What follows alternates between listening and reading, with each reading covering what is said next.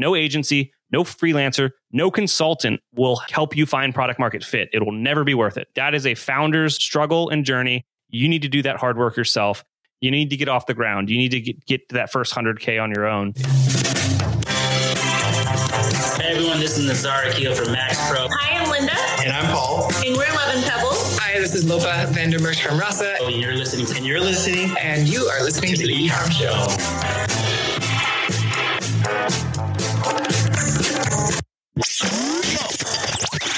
Welcome to the E-Com Show, presented by Blue Tusker, the #1 place to hear the inside scoop from other e-commerce experts, where they share their secrets on how they scaled their business and are now living the dream. Now, here is your host, Andrew Maff. Hello, everyone. Welcome to another episode of the E-Com Show. I'm your host, Andrew Maff, and today I am joined by the amazing Chase Clymer, who is the co-founder of Electric Eye and also a podcast host himself of Honest E-Commerce. Chase, how you doing? You ready for a good show? I'm ready. Let's do it. Let's do this. So I love always having other podcast hosts on the show because the banter is always so much fun. But why don't we let you kind of intro yourself? Tell us a little bit about yourself, obviously Electric Eye, your podcast, and we'll kind of kick it off from there. Okay. Absolutely. My name's Chase Clymer. I'm a terrible golfer. I'm a nerd. I like playing Magic the Gathering. And I'm also the host of Honest E-Commerce, which is probably the only way that any listener might have heard of me.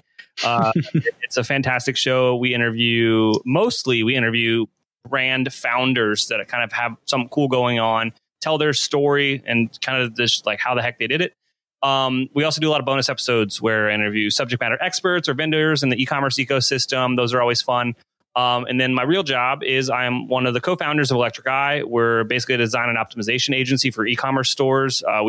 We just build beautiful Shopify themes that are super performant, optimized for sales, or optimize existing stores. A lot of people like to call it CRO.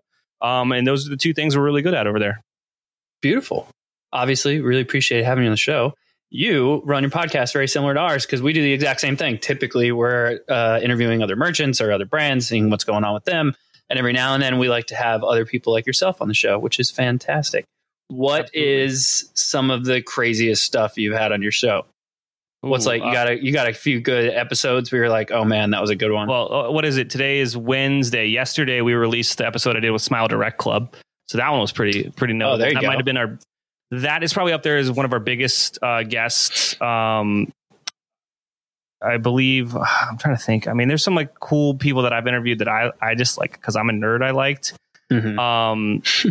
But yeah, that one's pretty noticeable. I got a few in the can. See, here's the thing. I'm like really ahead of the game when it comes to these recordings. So I have 6 months in the can, which is 30 episodes almost. Yeah. And I don't know if some of these are out yet. So I can't, unless I pull it up, I don't want to like spill the beans.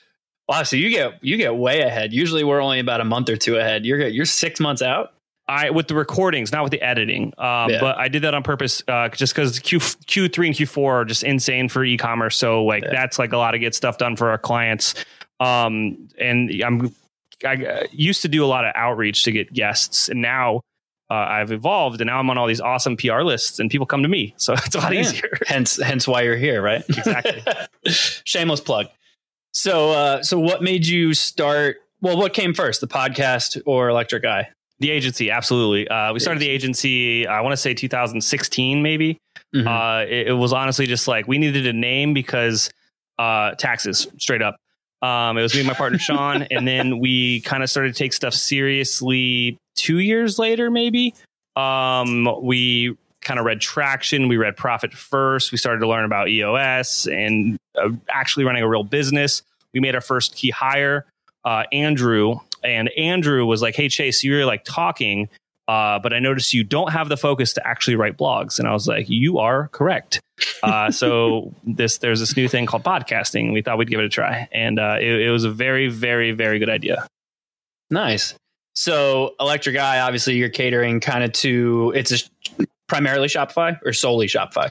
Our like Electric Eye, like as far as our services go, we only work with Shopify stores. Like the only reason we'll touch other stores is if like we're migrating them off another platform, if Shopify is going to solve kind of their use case. So, but yeah, they're like our our design team is like strictly Shopify. All of our e-commerce, our development team is all Shopify. All of our e-commerce design is like strictly like e-commerce UX.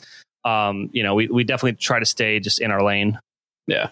And solely website design, you're not venturing into like paid advertising or social media or anything along those lines? In the past we had, so we kind of did an 80-20 look at ourselves this last year, saw that a lot of our business was coming from the optimization stuff and these website builds. Then we had to talk with our team. I called some competitors. I used air quotes for those listening. And got a really smart guy on our team a job at a competitor, and we sunset all of our marketing offerings and went all in on optimizations and building beautiful themes. Well, it was really nice. So you actually reached out to your competitors and helped people find jobs that obviously, if you were more or less, I don't want to say downsizing, but kind of pivoting a little bit. Yeah, you were able to help them out. DM'd him and I said, hey, I know you. I didn't say I know you know who I am, but I was like, I know you'll respond is kind of what I knew. And I was like, you have to hire this guy. He's fantastic. And I just explained to him exactly what we were doing. And I was like, give him an interview, please. Yeah. And he hired him. So I was very happy. There you go. So what makes, Electric Eye like the place to go to for Shopify design development? We respond to our clients. That's like the number one feedback we get from our clients is that like we have a really good response time and we actually care. Like getting a hold of your, whoever your point of contact at the agency seems to be the biggest pain point with a lot of these people. And when you're spending thousands of dollars a month with some of these relationships, like, someone should get back to you. Our like internal, we try to respond within like a business day. Like that's what we say up front, but like we're trying to respond within like an hour or two, and even if it's just like, hey, we saw your thing, like that's enough to be said. Yeah.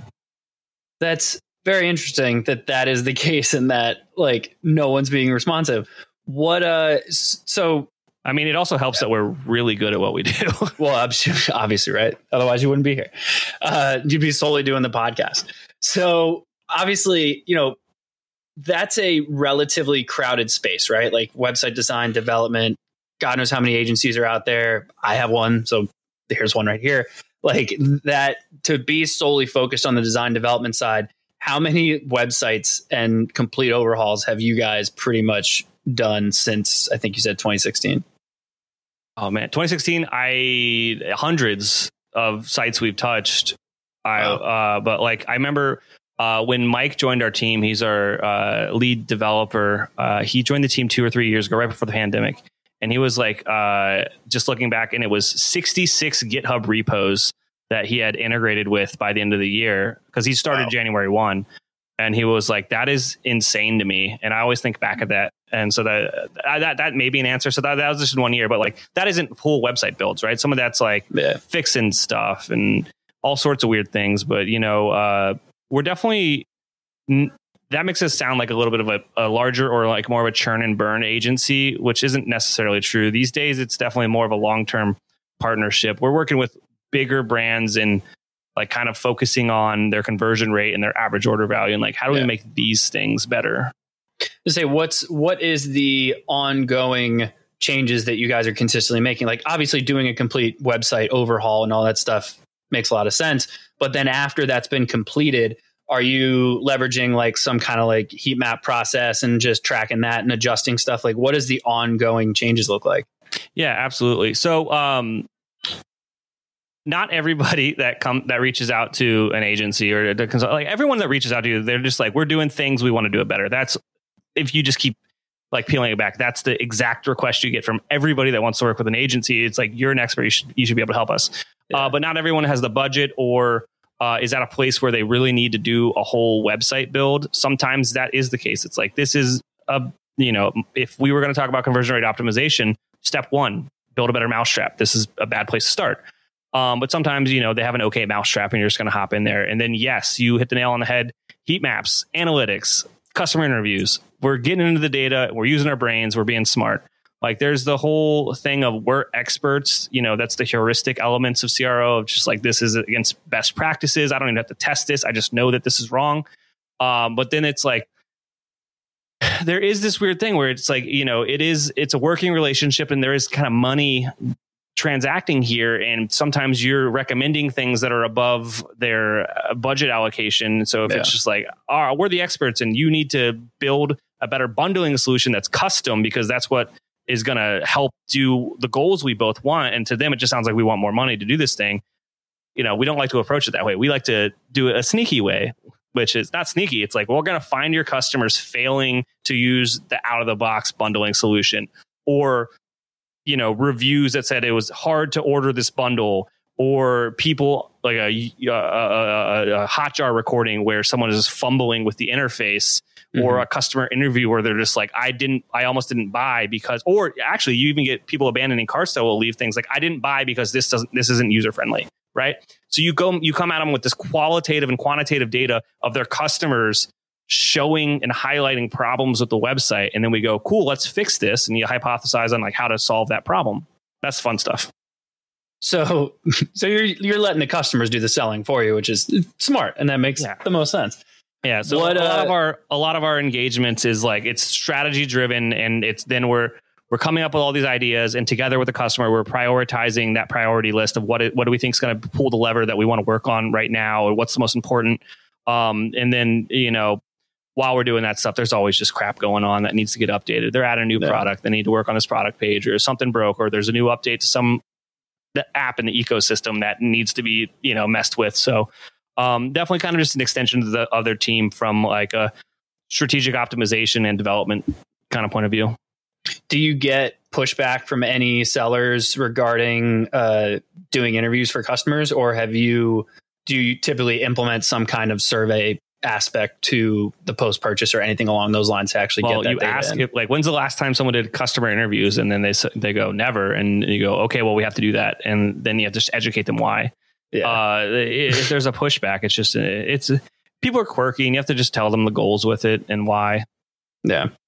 At the end of the day, it's to make your website better, to make people buy stuff more. What do you find is one of the like main things that's constantly just wrong with some of these sites? I mean, it's like there is always something wrong because they're too close to the website. Like, they don't interact with it on their phone. They're always on desktop. They're always in the back end. They're not actually using the website as if they were a customer using it for the first time. Actually, when people reach out to us through our contact form at electriceye.io, like, I immediately go to their website and I like start recording my screen because it's my first interaction with it. And it's literally those first things you'll notice, like goofy stuff. And I like try to talk out loud and like catch things that are weird to me from my first interaction, because the second time you're already used to whatever it was, and it maybe not even registered. And by the 100th time, as a store owner or marketing manager or whatever, you're so used to how the website works. It's always worked that way. You think that it makes sense, but to like the new customer, it doesn't. It makes no sense, and they're confused, and that's why your conversion rate's low. That makes a lot of sense. What's your stance on like overabundance of features? Like, I know some sites, I always use like Fanatics as an example. When you go to their site and it's like they have the banner of this is on sale, but only for a short time. And there's a countdown, and then there's a pop-up here. And then you have a bundle option. Then you have a subscription option. Then you have like 6 different ways you can pay. Like, at what point do you sit down and tell a seller, like, you're offering too much options? I mean, here's the thing. It like all of that and everything I just said, all of it needs to be split tested, right? Like, that's the real answer at the end of the day. But you are saying a truth, Andrew, which is like, you present too many options, it gets confusing, and you're going to give your customers analysis paralysis. So you do want it to be streamlined. You never want to put friction in the buying journey, and you want it to just kind of like make sense and have them do what you want them to do. And a lot of the merchants, like, comparing Fanatics to a $3 million a year boutique beauty brand is apples to oranges. They are at completely different stages of growth, completely different stages of traffic, first of all. So it's a little hard to kind of understand what is going to be the best for the customer. Now, like, the abundance of features is you're going to throw me down the rabbit hole tangent of like, there's an app for that, which is what the Shopify ecosystem teaches us, right? Yeah. But everyone will install and uninstall all these apps to try to find something to solve the problem they want, and then they don't find it, and then they finally hire someone to build the thing they want, right? Mm-hmm. But all those that dozen apps you just installed, all of them installed code into your theme, JavaScript into your theme. Your load time is now way lower. It's got 12 more things it's loading that it isn't using, and you've created a spaghetti mess of code that a developer has to wade through to fix stuff, right? And that's just one time. Like if you're talking about a theme that you've had for 2 years, there's so much gobbledygook in there that a developer, a team doesn't really want to like. It's more work to fix that than it is to start over at times, and that's just the truth. And it's you've been in this game a long time too. It's like sometimes you have to be the first person to tell someone that what they have is terrible and they need to start over. They're not going to hire you, but you just made it easier for the next person to tell them the exact same thing. Yeah. And they should thank us for it. That's too common to tell them like, this is horrible. Please don't make me work with this. What, I just lost my train of thought. I knew I had something I wanted to ask you. Oh, you'd mentioned, obviously you use the boutique as an example from Fanatics. What is like the ideal client that you guys work with at Electric Eye? Yeah. Unfortunately, we don't really work with startups per se anymore. Now, when I say startups, I'm talking about like $0 to $1 million a year. Like you are still trying to find product market fit. And this is a take that I will take to my grave. Here's my stance. No agency, no freelancer, no consultant will help you find product market fit. It will never be worth it. That is a founder's struggle and journey. You need to do that hard work yourself. You need to get you need to get off the ground. You need to get to that first 100K on your own. Like you can't outsource creating a business because someone would just do it for themselves and cut you out. Like why would they do that? Just think about it a little bit larger like that. It's a dumb consideration. Like you have to go do that work. Now where we come in is we are looking at the data, right? We're like, we need customers, we need sales, we need stuff to make informed decisions. Yeah. And we kind of just drew a line at the sand at like $1 million a year. So that's kind of where things start with us. But, a couple million up to like 10, 15, like at that point, people are starting to bring a lot of what we do in house. And we still work with some larger brands, don't get me wrong. But just kind of where things are in the market, our job is usually not outsourced anymore when brands start to get into that, 8 figures and beyond. Yeah. That makes a lot of sense. And you're not sticking to any specific like category, right? It's just, you're kind of looking in that million to 10 million range. Well, I guess I can get a little more finite on the verticals. Like we're extremely good at fashion, apparel, accessories, and like beauty. I already spoke on earlier, jewelry, the more kind of lifestyle, lean more towards a luxury with a healthy margin product versus like, not the best fit for like, say, a fast fashion or like a commoditized, bodega of the internet, marketplace, not really a good fit. That's kind of a very long answer to your question. Yeah. Do you find that like sellers with larger product lines are typically the ones that require more optimizations because of all the difficulties around navigation and all that fun stuff? Or are you seeing basically equal issues with someone who's got like a handful of products? You know what? If it's like a larger product line, but it's like, they're manufacturing it or sourcing or building it themselves, like not really, because you approach it the same way you want to approach everything with like an 80-20 rule. So like, what's the thing that's really going to move the needle here? It's like, all right, well, these are the 3 flagship products. We're going to focus on these for the first time because that's where all the wins are going to be. They just kind of have different paths to success. Like if you've got a really, like say you got a single product store, like you're like, okay, like the funnel's real simple here and we can get a little more granular on the customer profiles. Whereas, if you've got a lot of different offerings that are solving for different people, you're like, all right, well, which one's going to be most impactful? Yeah. Where do you see sites going as time goes on? Actually, let me caveat that. So I got a theory. Stay with me. So I've done this for years where I was a big fan of underneath the buy now button, typically on your product page, adding some kind of like available on Amazon, available on Walmart, et cetera, typically for in the same general area of where you're at, right? Like someone who's kind of doing like the 1 to 5 million, maybe solely on Amazon. And now we're kind of venturing off. Well, actually, that actually does bring up another question. So you said your ideal audience tends to be in like the 1 to 10 million area. Is that solely on their Shopify site, or are you including if they're doing on Amazon or Walmart or anywhere else? That's a great question. I guess I would include it kind of, because that helps to prove there's product market fit and there's, opportunity for them to invest some of that profit in scaling stuff. We only are touching the Shopify store, the direct consumer experience there. So all of our advice is more about that owned experience. But going back to your question about like adding the Amazon kind of CTA under the call to action, I know a lot about that I literally cannot speak about.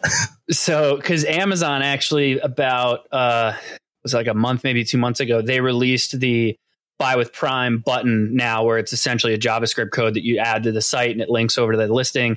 And I'm kind of starting to realize, like, you think about the Chewies of the world or the Wayfairs, where they're starting to break out categories of products and basically building marketplaces that cater to certain types of, product lines. And I'm curious if your thought is similar to mine, whereas I have a feeling that as time goes on, we're going to see a bunch of different marketplaces or similar types of other websites where people can go shop multiple types of products. And the websites are almost going to become like a showcase of the brand. And then it's going to list like, you can buy on the site. Obviously, you want to put all the bells and whistles on the site to try to get them to convert because you want to keep the customer. But are we going to start giving them the option to go shop wherever they're most comfortable if they have a Prime account or if they like Walmart or eBay or whatever they choose to go to? What's your theory on how sites will kind of migrate as time goes on? I think that's just kind of an evolution of what a popular strategy is for mature brands, which is the omni-channel strategy. I just think that's a kind of like a potentially a next step, a next evolution of what that might become.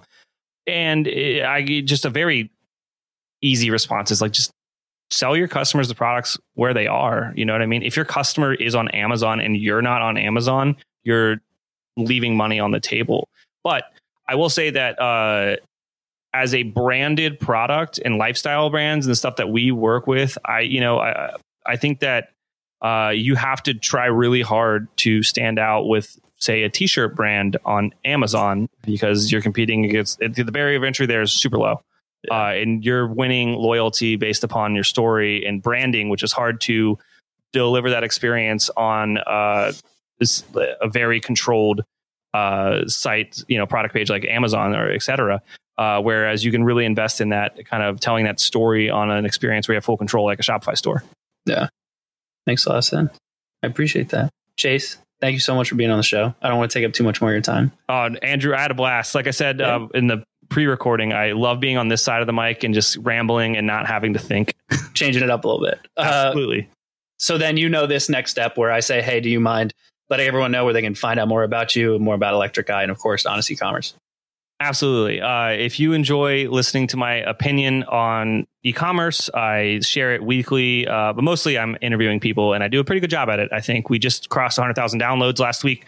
Go check out Honest E-commerce. You can find it anywhere podcasts are. We're also on YouTube. We film them. And then if you think that you might be a good fit for the agency or just want to pick my brain about what's going on there, you can find us at electriceye.io. Beautiful. Chase, thank you so much for being on the show. Everyone who tuned in, obviously, thank you as well. Please do the usual, rate, review, subscribe, all that fun stuff on whichever podcast platform you want, or YouTube, or head over to ecomshow.com. But as usual, thank you all again, and we'll see you next time. Have a good one. Thank you for tuning in to the Ecom Show. Head over to ecomshow.com to subscribe on your favorite podcast platform or on the Blue Tusker YouTube channel. The Ecom Show is brought to you by Blue Tusker, a full-service digital marketing company specifically for e-commerce sellers looking to accelerate their growth. Go to bluetusker.com now for more information. Make sure to tune in next week for another amazing episode of the Ecom Show.